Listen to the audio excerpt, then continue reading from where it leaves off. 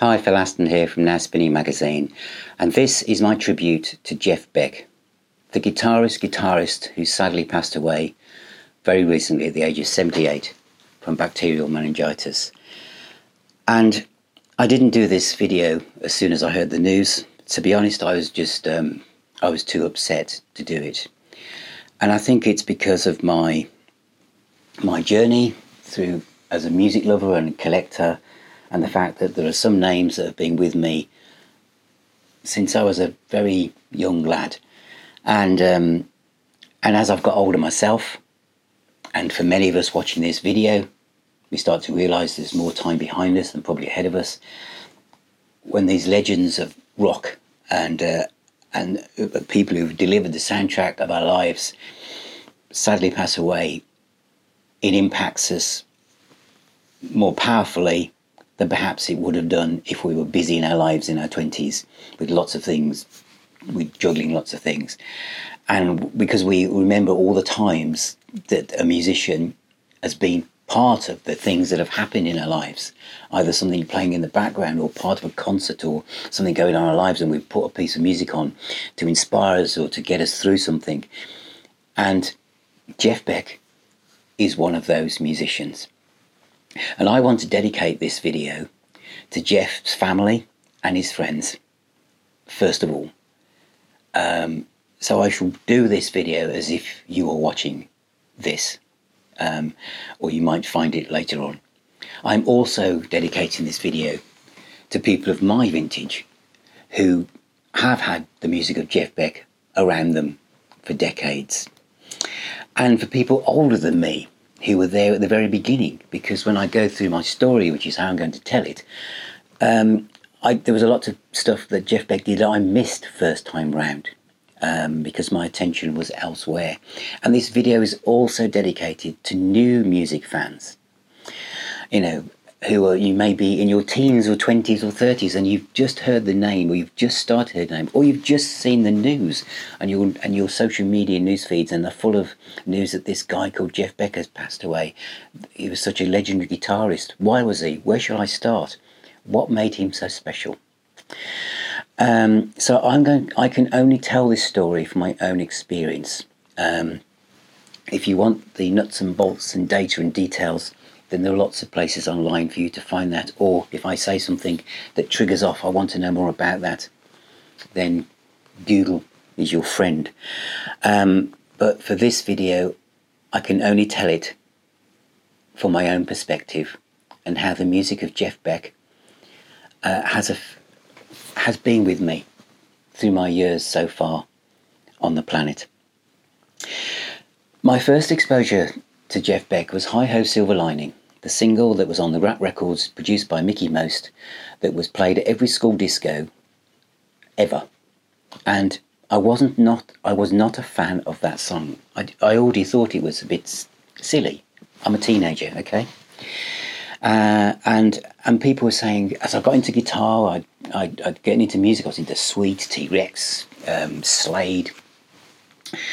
And as the big kids at school started saying, you need to listen to Purple, mate, Sabbath, Zeppelin, I started to expand. Rory Gallagher, all this kind of. And someone said, oh, well, there's this band called the Yardbirds. That's where Eric Clapton's from, because I was into Cream. I discovered Cream because obviously Sunshine of Your Love had a riff, and I was into riffs. And so, oh, well, Jimmy Page was in the Yardbirds. Eric Clapton was in the Yardbirds, and there was this other guy called Jeff Beck was in the Yardbirds. What, the guy that did Hi Ho Silver Lining? Yeah, that's him. Oh, so the other two went off and did these big things, and he did that. I know. So the first time that someone said, oh, Jeff, you want to get into Jeff Beck, go to the school library. This is about 1973. I'm about 14. Get this. Beck Bogan Arpeggio from 1973. If you want to listen to Jeff Beck, who's playing, cool picture of him playing a Stratocaster on the back. And I borrowed it, listened to it, Black Cat Moan, Lady, great song. But it was Superstition that grabbed my attention. I thought it was a fantastic track. Absolutely loved it. It wasn't, the guitar playing wasn't as flash as what I was listening to with like Blackmore and Page, but I loved it. I didn't even know at that stage it was a cover version, and it was a song that had been given the band and Jeff by Stevie Wonder, because a few years, literally a year earlier, he'd played on Talking Book by Stevie Wonder, an artist I would never have listened to when I was that age. Now, every home should have one of these. It was good, but then I think the band dissolved. Jeff Beck was getting itchy feet. He felt that the power trio had served its purpose. There was nothing left that was new to say. In some respects, the seeds of what make Jeff Beck so special, always looking for something new and being a pioneer rather than following everyone, was there to be had. There was a live album from Beck Barker and Peachy from Japan, which was very rare but not available for yonks. Well worth seeking out that. But in 1975, Jeff Beck arrived again like a rebirth with the album called Blow by Blow.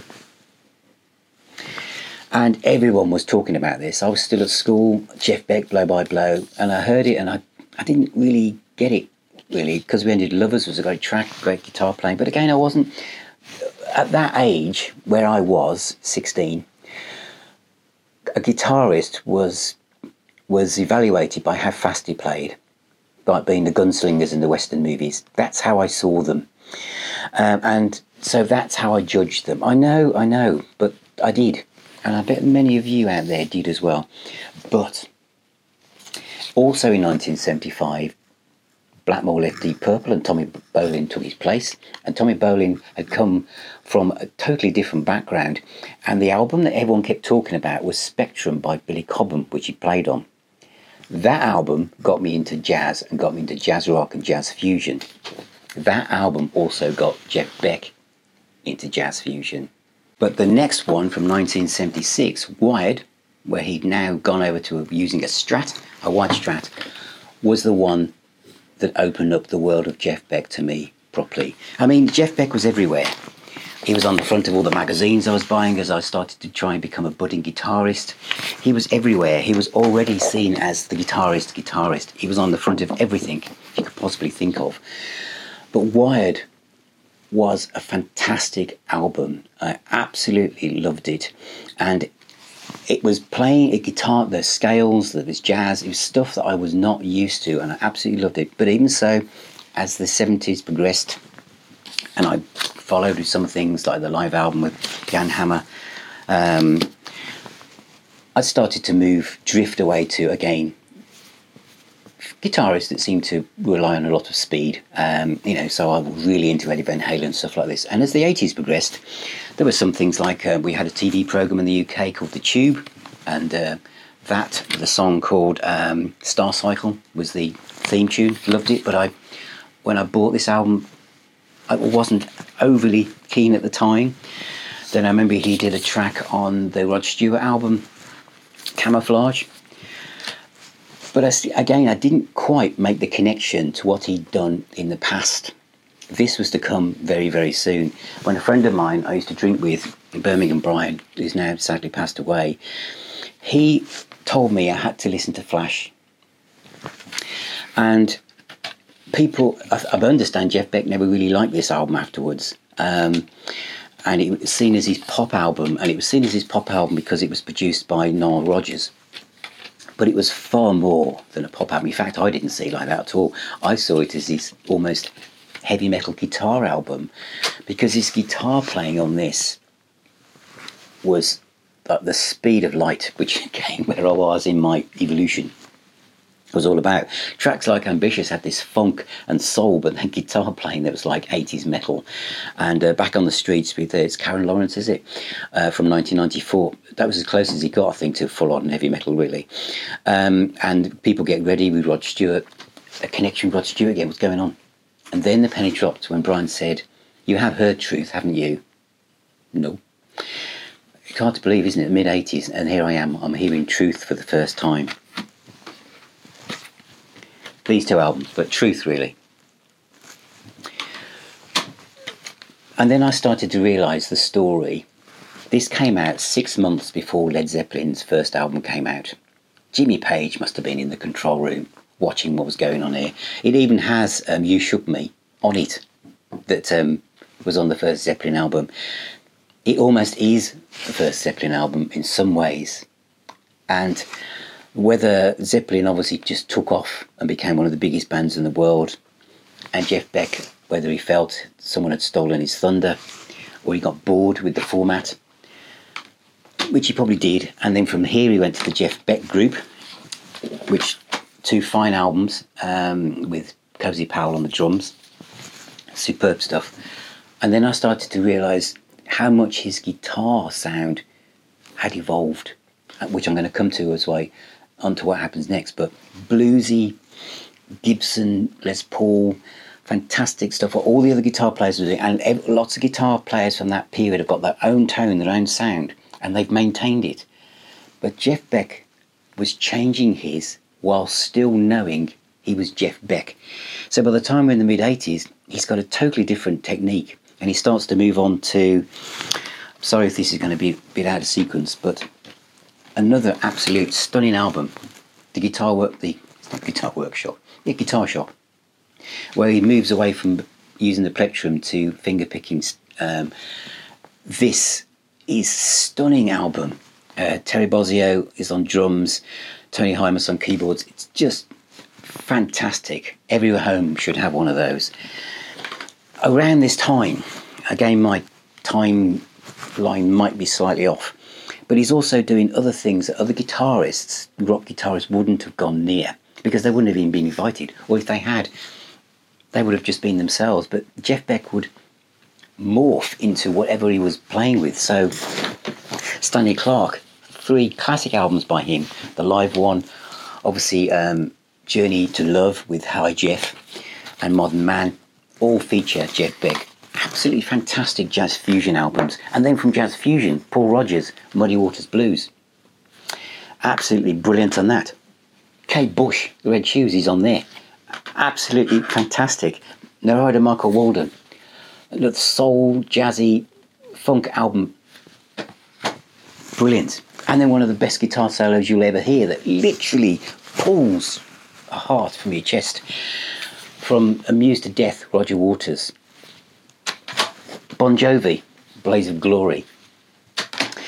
Back to jazz, John McLaughlin, The Promise. Just so much stuff. And by now, I think with the CD era, we had Beckology came out, which was it 4 CDs? Or was it 3? 3 CD set of his career up to that point, bringing lots of things like the Yardbirds, the Tridents, and lots of BBC stuff, Jeff Beck Group, etc. So I was on a roll by this point. But for me, the best was yet to come, when he basically did these albums. This is probably not the order they came out in, but it's the way I just pick them off the shelf. And it was Who Else by Jeff Beck, You Had It Coming, and Jeff. These 3, to me, this is a personal opinion, are his finest albums. These are the 3 that I would take to a desert island disc. And the reason for that is because they are mind-blowing. They are mind-blowing in the music that they cover. It is everything from techno, drum and bass, pop, rock, blues, industrial metal, everything. Birdsong. Yes, there's a point where he mimics the sounds of birds singing in the trees with his guitar.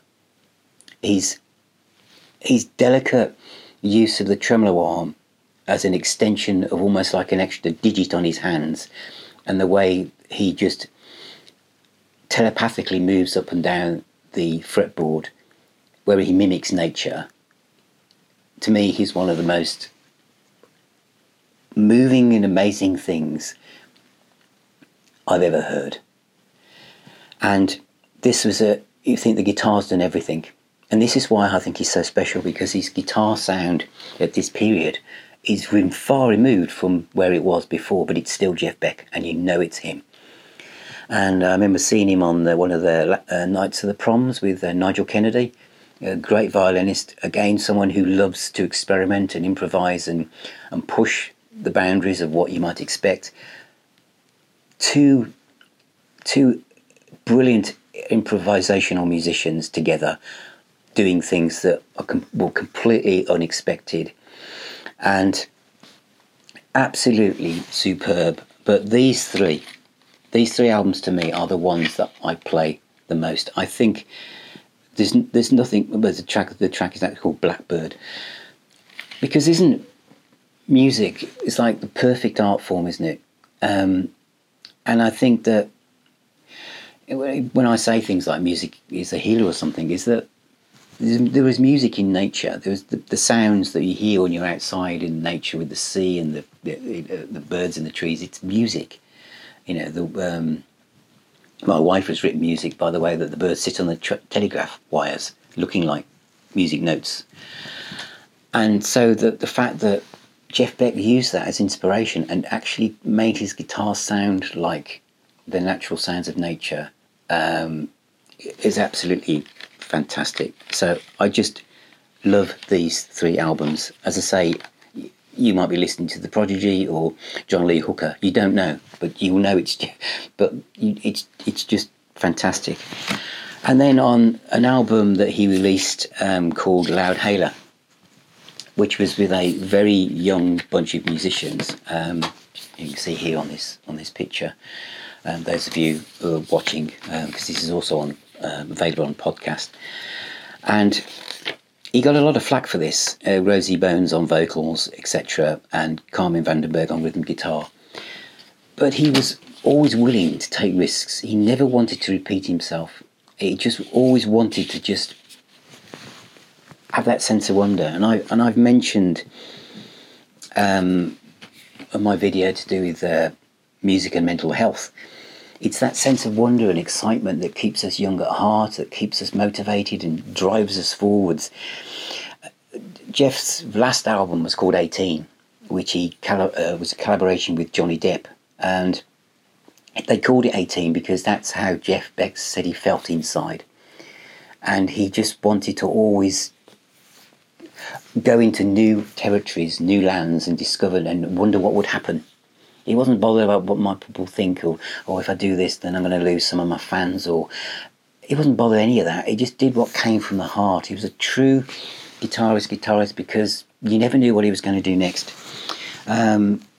Before I sign off, this is another good one, Emotion and Commotion, which is probably more mainstream in some ways, because of he used people like Joss Stone and Imelda and May, etc.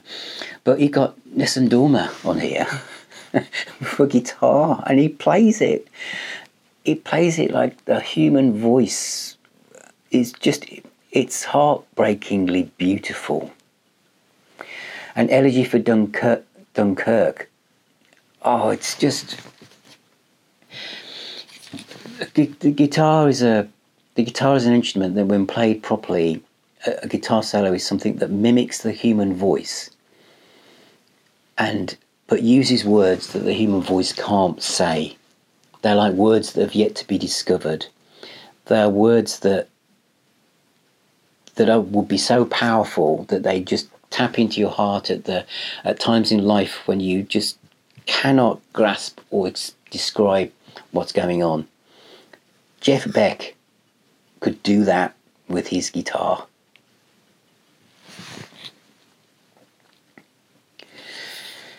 And and I think that's one of the things I should be playing today. I should be playing this album, and as I say, my three favourites, which I'm going to mention yet again so that you can go off and stream and find them. You Had It Coming, Jeff, and who else? Absolutely brilliant albums, but those are big. Obviously, those are the ones that I love, but obviously just dip in and out of his back catalogue. Don't forget the 60s stuff, don't forget the 70s, 80s stuff. There is so much to explore. So thank you very much to Jeff Beck for all the music and enjoyment, which will live on forever. It really will. and many of us will be playing this music for as long as we also are on the planet. So take care, everybody, and keep spinning those discs. We keep that sense of wonder, and remember that, you know, this is a new day and a new time to explore and enjoy the things that are around us. And I shall talk to you very, very soon.